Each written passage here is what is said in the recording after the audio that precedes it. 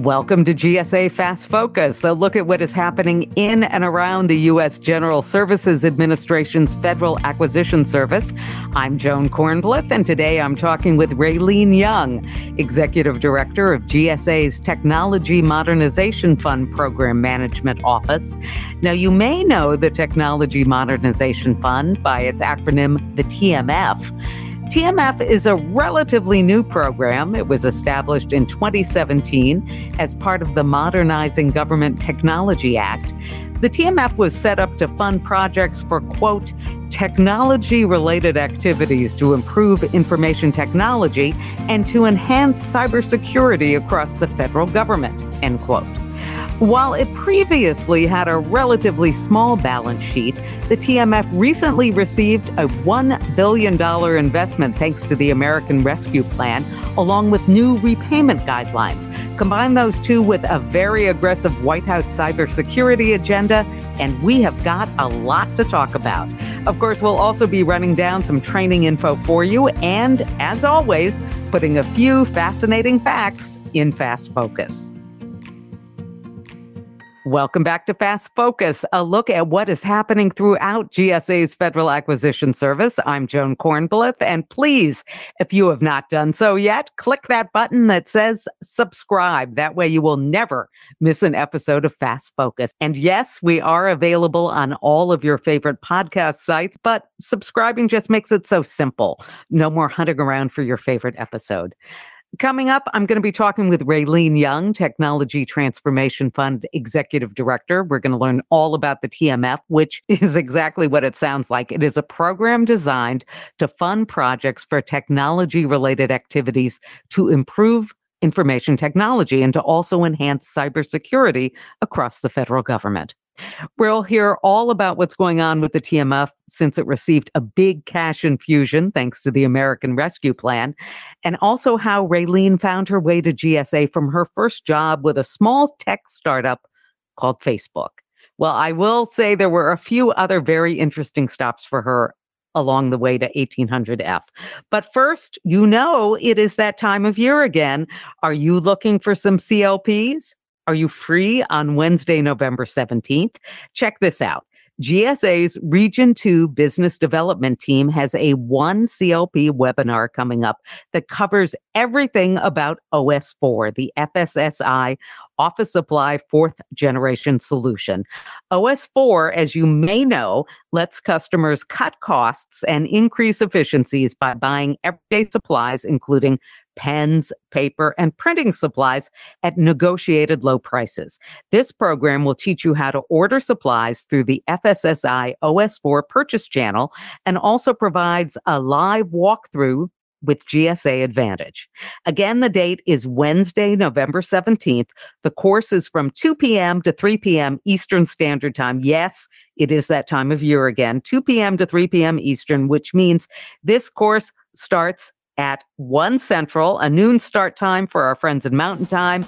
And if you are on the West Coast, it is a very civilized 11 a.m. start for you. If you need more info, just visit gsa.gov/events and scroll down to November 17th and look for the FSSI OS4 event.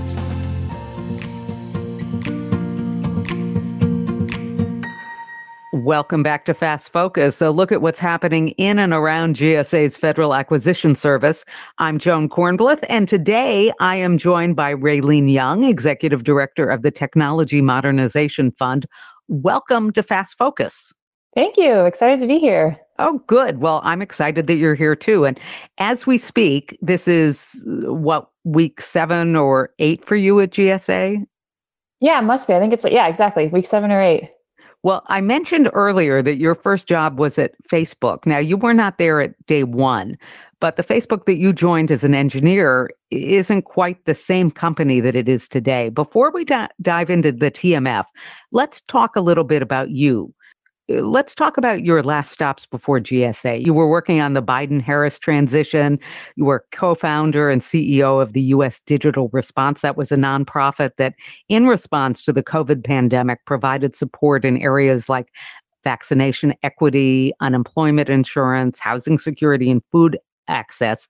Now, your career has taken you not just to San Francisco, but all around the world. Yeah, that's right. And it's actually funny, it's like the thing where when you look backwards, you see more patterns than when you're kind of living the life. So in many ways, it felt like I've done all these different things and taken left and right turns. But looking back now, I see kind of a lot of through lines for how I ended up here. But yeah, happy to share a little bit about just kind of my background. So, as you mentioned, I started out as a software engineer. My first job out of grad school was at Facebook, and really worked on building core platforms and software products and APIs. And I think, when I started out there, I really thought of software engineering as a fun way, kind of interesting, intellectually challenging way to kind of build things, see them work, make problems easier to solve for people inside and outside the company. But through my time there, and as I kind of developed as an engineer and eventually a manager and leader,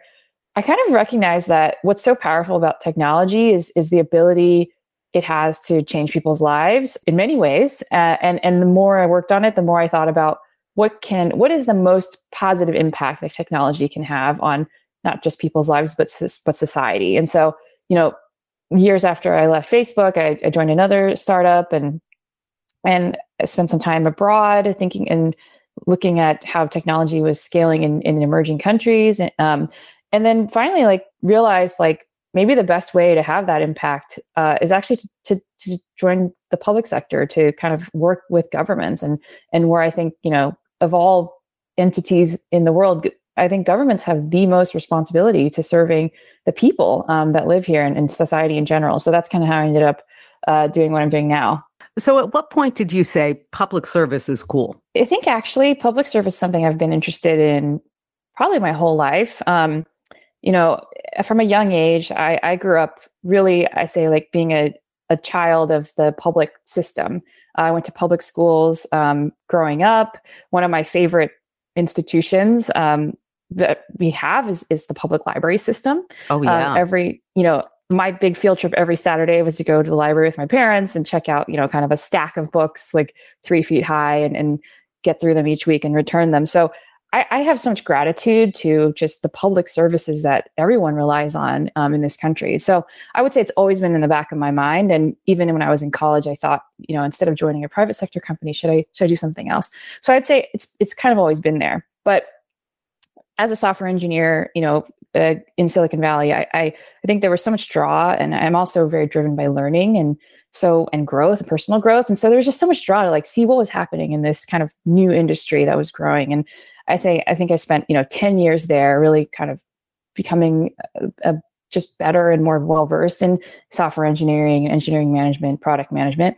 And so in 2019, when I left my last tech job, I had this moment where it almost all came together, where I realized, I still had that passion for public service.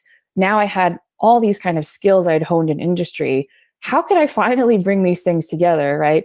And so that was the moment where I actually took a while to just look at what was going on. And I thought, what are problems that I can help solve now with this kind of experience and desire? And met a lot of people who worked in public service, met a lot of early, I would say founders of kind of the civic tech and government technology kind of modern movement, the founder of Code for America became a close friend and mentor, and early founders of the U.S. Digital Service and 18F, here at GSA. And so I just really got to know the people. And then from there, it felt like something that became more and more something I could see myself doing. I could just kind of picture what it might look like to work in the government. But, the big change was really forming and founding U.S. Digital Response, which definitionally was kind of this meeting of worlds. It's basically half seasoned people from the tech industry and half government veterans. And it was just an amazing kind of trial run in a way of public service, but kind of slightly from the outside and slightly from the inside. So tell us a little bit more about that. I mean, how did you roll this out? And then what happened? If we kind of rewind to March 2020, there was a lot happening in the world then. And as I mentioned, I'd kind of, at that point in time, been really actively thinking about how to kind of marry my desire for public service and my experience in the tech industry. So at that time, there was a small group of people coming together, alumni from 18F, from US Digital Service, who were thinking, how do we proactively offer help to state and local governments that are really going to be facing sort of unprecedented challenges from the COVID-19 pandemic? And how do we do this in this kind of tech-forward, remote-friendly, virtual environment? So with a very small group of people, there are basically somewhere around 5 to 10 of us to start. We decided, hey, let's just get together and start getting people together to start offering help to governments where we can. That quickly snowballed much faster than any of us expected. I think within a month, we had 3,000 or 4,000 people who had signed up to give their time. And we had dozens of government partners, people who actually worked in state and local governments. So just imagine month over month, we kind of built more familiarity with the challenges that state and local governments were facing. And we built kind of this growing sort of virtual army or community of technologists who just wanted to help and give back to their local communities or to local governments in general. So that's kind of how it grew. And I think, as something that's just a common pattern, I think in software and tech is the best things that get big eventually just start small, and they are nimble and they know how to iterate and improve with each version and with each passing month. So that was really the story of US Digital Response. Every month that it has existed, I think it has in some ways reinvented itself, taken on new problems, taken on new team members, and I think just kind of learned and grown and tried to have more impact. I'm Joan Kornblith. You're listening to GSA Fast Focus. By the way, if you have not yet subscribed to our podcast, please do so. It's just a quick click and it will make everyone associated with the program very happy. If you have got questions about anything you are hearing today or someone you'd like to hear featured on this program, send us a note. The email address is gsafastfocus@gsa.gov. That is GSAFAS Focus at gsa.gov. Today, my guest is Raylene Young, Executive Director of the Technology Modernization Fund. Okay, here is the big question. It is the one I know you've been waiting for. How does the TMF work? Is this a grant system? Do agencies propose projects to improve their tech and then they get a loan from the TMF to make them happen? What is this all about? So what's so interesting about the Technology Modernization Fund is it doesn't map that cleanly to kind of these other concepts that you might think. It's not really traditional investment fund. It's not really just grant making or loans. And the reason for that is it ties together a number of different concepts that are quite unique and I think innovative in funding for technology modernization in the government. So a few different things. I think for one, it's very mission oriented and has kind of the idea of tying funding with strategic priorities and strategic direction. So one example is we recently were appropriated $1 billion from the American Rescue Plan. And that money really is meant to go towards a series of goals and kind of strategic focus areas helping systems adapt to this new world of the post-COVID-19 kind of conversion to online services and virtual services. It's focused on, helping governments leverage more shared services. It goes towards improving our cybersecurity posture and modernization across federal agencies, and it's also going towards facilitating cross-government collaboration and leveraging these shared services that I mentioned. So one is that there's sort of a strategy and a prioritization framework kind of baked into the intentions of the fund. I think another piece that makes it really interesting is it is not a kind of thing where, an agency applies for funding and we give them the money and they're sort of off to the races and that's it. Instead, it's really meant to be a close collaboration between the Technology Modernization Fund and the agencies that's undertaking this modernization. So we check in regularly every month, every quarter. And the idea of the funding itself is that it's incremental and it's tied to milestones. So a big, failure mode in a lot of large government modernizations projects is they may sign off with a contractor and spend, let's say $50 million over 5 years. And it kind of just goes off and it may or may not succeed. And actually there's a very high failure rate for large large contracts like that. And instead, the TMF is breaking that model. Instead, we may agree that, hey, this will take that much money over 5 years. But instead, we have the opportunity month over month or year over year to kind of check on how it's going and actually change direction, if that makes sense. So I think those are just a few different things that make the TMF very interesting. So Walk me through this process. How are proposals submitted and how are projects considered? So federal agencies can submit what we've called like initial kind of project proposal, and it's like a short write-up of what they're trying to achieve. And the idea is that it covers, what is the impact of this modernization project? How are they going to approach it? How does it tie to kind of a broader strategic push or focus area for the TMF?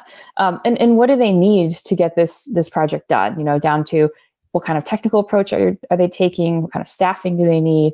What kind of contracting and procurement do they need to take care of? So it's really meant to give our team kind of a higher level view of what they're trying to accomplish.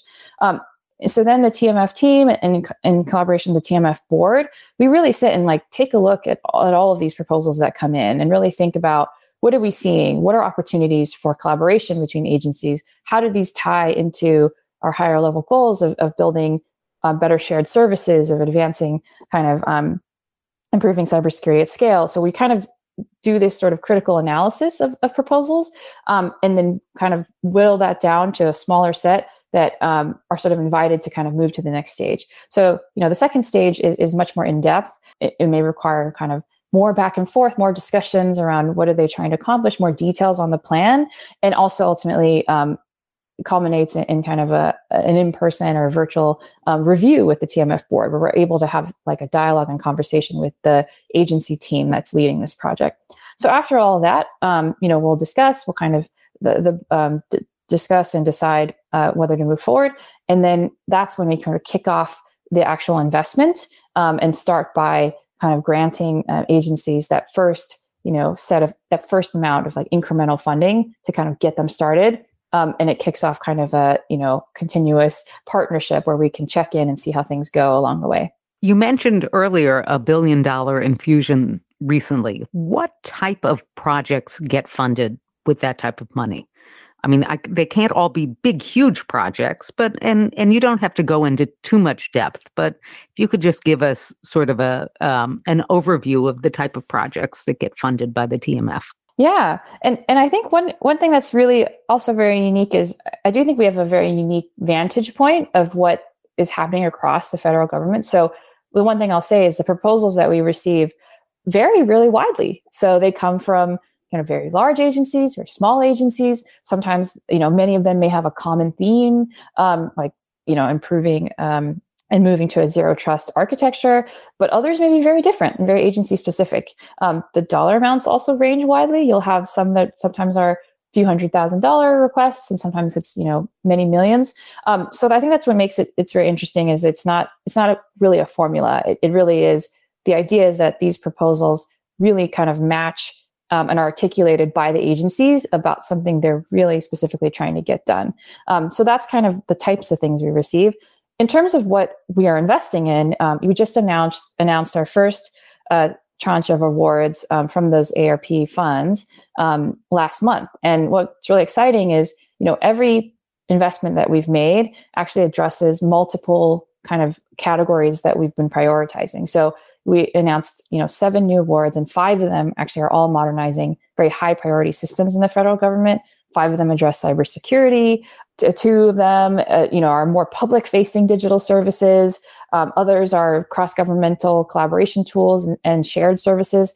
So I think it's kind of an interesting mix, but all of them share these themes of they're really trying to advance one of these priority areas like cybersecurity, COVID-19, relief and recovery, shared services, or high-impact public-facing digital services. I'm Joan Kornbluth. You're listening to GSA Fast Focus. Today, my guest is Raylene Young, Executive Director of the Technology Modernization Fund. We just heard a little bit about how projects are proposed and considered to receive funding from the Technology Modernization Fund. Now, are these projects all ones that are going to take, 5, 10, 15 years to complete, or do some of them have much more compressed timelines? Yeah, I think the actually think we look for is projects that can show impact both kind of incrementally and as they go, right? So what we're looking for is actually investments and projects that as they get kicked off, maybe in the first months or year, we can actually quickly see what those results are. And that kind of ties to our incremental and kind of more innovative funding model where we want to see progress as we go. So even though, a full end-to-end project might take a few years, we're really hoping with each quarter we're able to see what the impact is and able to kind of like, improve or strengthen or change direction.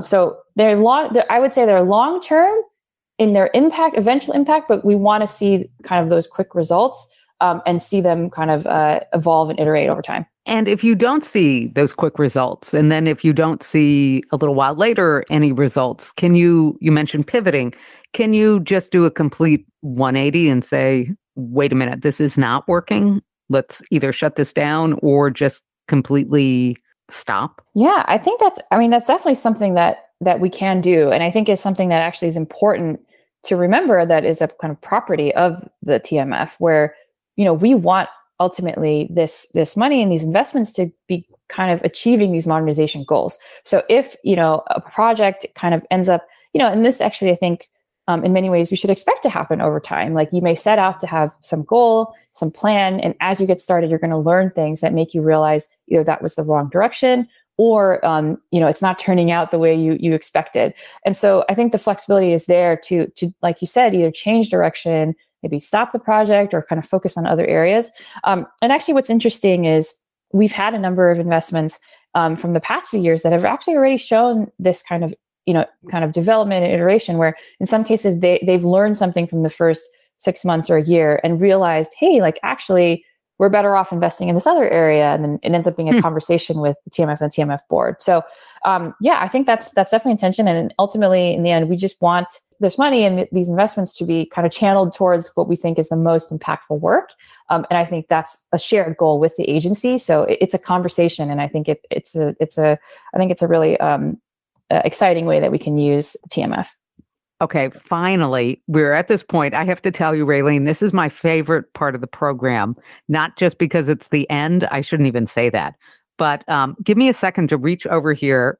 I have got the old crystal ball out. I don't know if you can see it yet. It's really, it's dirty. And yes, it's in need of a deep clean. But, if it was clean and shiny, I wouldn't need to ask you this question because I could see the answer myself. We're going to look ahead 2 or 3 years. Where do you think the TMF is going to be in 2 or 3 years? Or maybe the better question is there a big void that you would like to see filled? Some project that you think the TMF could make possible?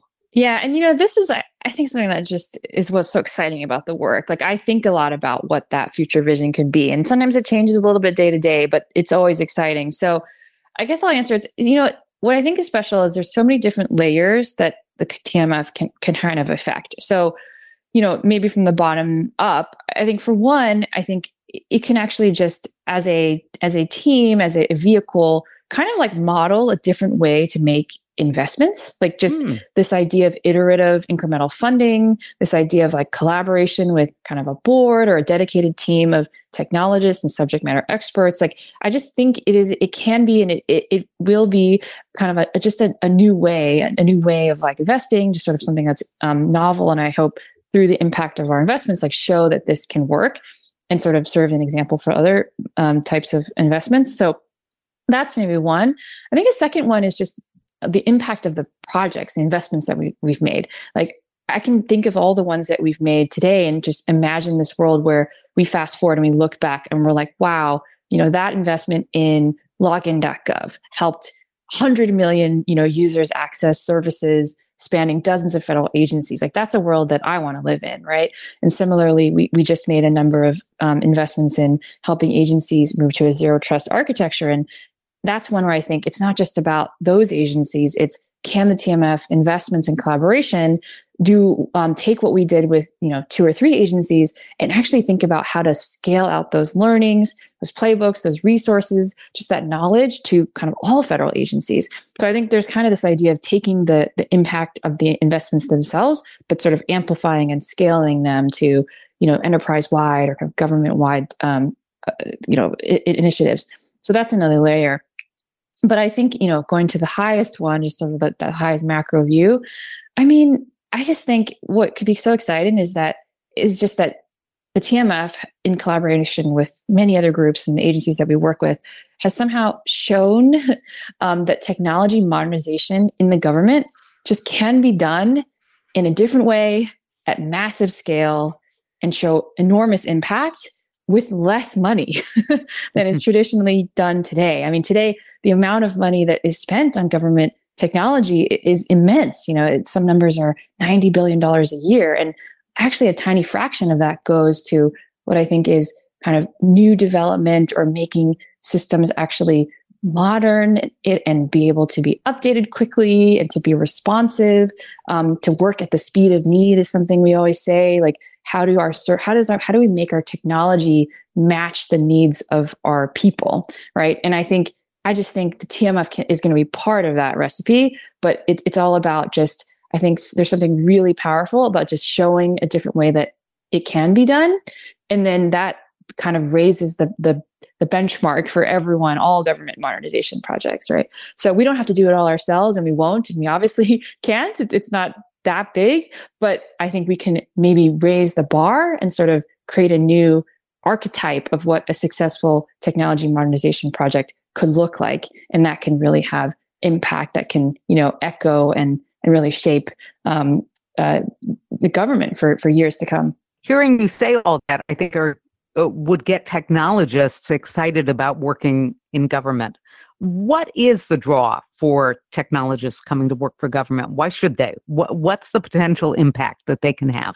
Yeah, well, actually, here's what I would say.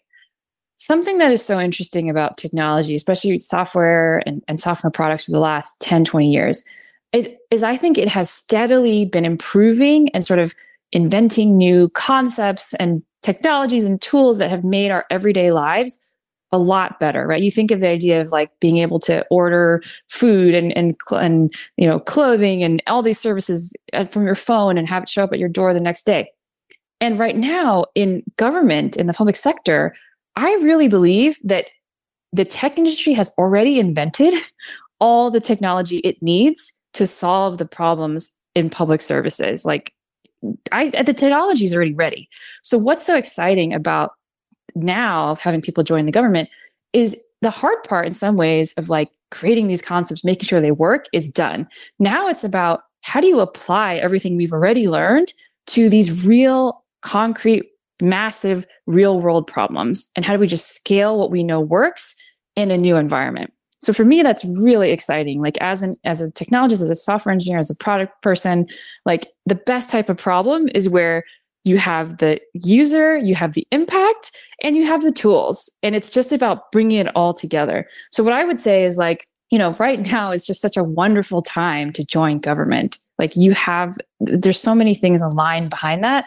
And I also believe that what's special about technology is that it can scale so much faster than most things in the world. Like if you can make it work in one system, it can be scaled like overnight. And so, yeah, I just think right now is the time. The skills are there. The time is now, really. Okay, technologists, Raylene is telling you now is the time. We've been talking with Raylene Young, Executive Director of the Technology Modernization Fund. Thanks so much for being here with us today. If you are interested in learning more about anything you heard on this program, where can they get more information about the TMF or anything? Oh, the best place is you can check out our website, the Technology Modernization Fund. It's at tmf.cio.gov. But yeah, we hope to share a lot more on the site over as we do more. Well, you can also reach out to us with questions. The address is gsafastfocus@gsa.gov. And please, I hope you click to subscribe to our podcast. You have not done so yet? Do it right now. We will wait for you. Coming up, news of another great training opportunity and some fascinating fast facts. I am Joan Kornblith, and you are listening to GSA Fast Focus.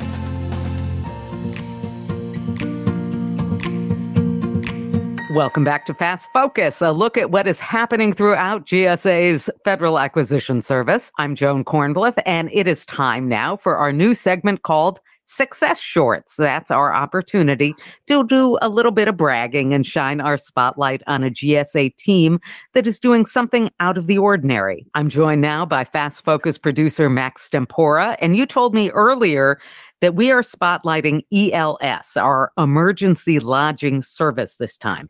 Now, I know a little bit about that program. Like the office that we showcased last time, short-term rentals, Emergency Lodging Service also gets the call when there's an emergency or a disaster. This program was specifically established to assist agencies quickly secure lodging and services. That's true, Joan. However, that's not the only time ELS provides support. While ELS provides relief in times of natural disasters, they also have the ability to support state, tribal, and local governments when they need lodging support around national security events, say a presidential inauguration, the G7 summit to the US, political conventions, and visits by international dignitaries. Okay, so what is the ELS success story that you have for us today? So recently, when parts of Louisiana and Mississippi were left devastated during Hurricane Ida, FEMA reached out to ELS to find lodging for first responders and citizens who had been displaced by flooding. That was a big storm. It left power lines down, roads littered with debris, and communities were flooded. The ELS program was able to get the first several thousand displaced citizens into hotel rooms in less than 24 hours. After a signed declaration of disaster. I know, right? Ensuring that the families had safe places to sleep for the night. Since the onset of Hurricane Ida, 174,548 room nights have been utilized. Working that out, that's about 10,000 hotel rooms a night each day. And those rooms were stretched throughout 10 different states, from Alabama all the way out to New Mexico. So a large swath of the lower half of the United States. At this time, ELS was also working with the U.S. Army Corps of Engineers on behalf of the U.S. Department of State to secure lodging for Afghan refugees who were either COVID positive or considered medically fragile. The ELS program was able to secure an entire facility, that's all 324 rooms, in close proximity to Dulles International Airport within a few hours of the Corps of Engineers reaching out. Well, congratulations. That is a huge job. I mean, covering disasters, helping with the Afghan refugees. That success story that we're highlighting today is how the Emergency Lodging Service assisted after communities in parts of Louisiana and Mississippi were devastated by Hurricane Ida, and also the ELS role in quickly securing lodging for Afghan refugees who were either COVID positive or considered medically fragile. For more on ELS, please visit www.gsa.gov/ELS. I'm Joan Kornblith. Coming up on Fast Focus, we have a few fascinating fast facts for you.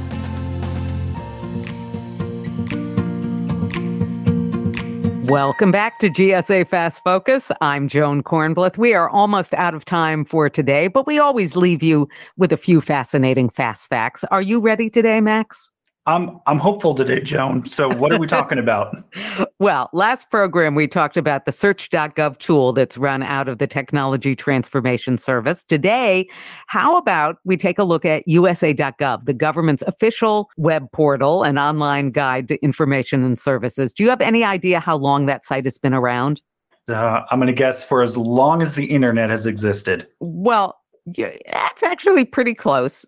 Not that close, though, but pretty close. USA.gov went online during the Clinton administration on September 22nd, 2000, to be exact. Back then, it was called firstgov.gov.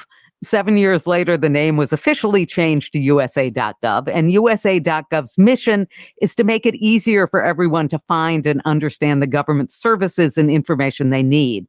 And since it's a website, the information is always available. It's available for you anytime. You can access it anywhere you are. So 24/7, no matter where you are, you just have to be able to get online, obviously. Now, you may be wondering what kind of information is available. Well, I am serious when I say I was able to find everything I was looking for. COVID facts, facts about vaccinations, information about federal student loan programs, how to research my family history in the National Archives. That was available to me on USA.gov. Details about social service agencies in my state.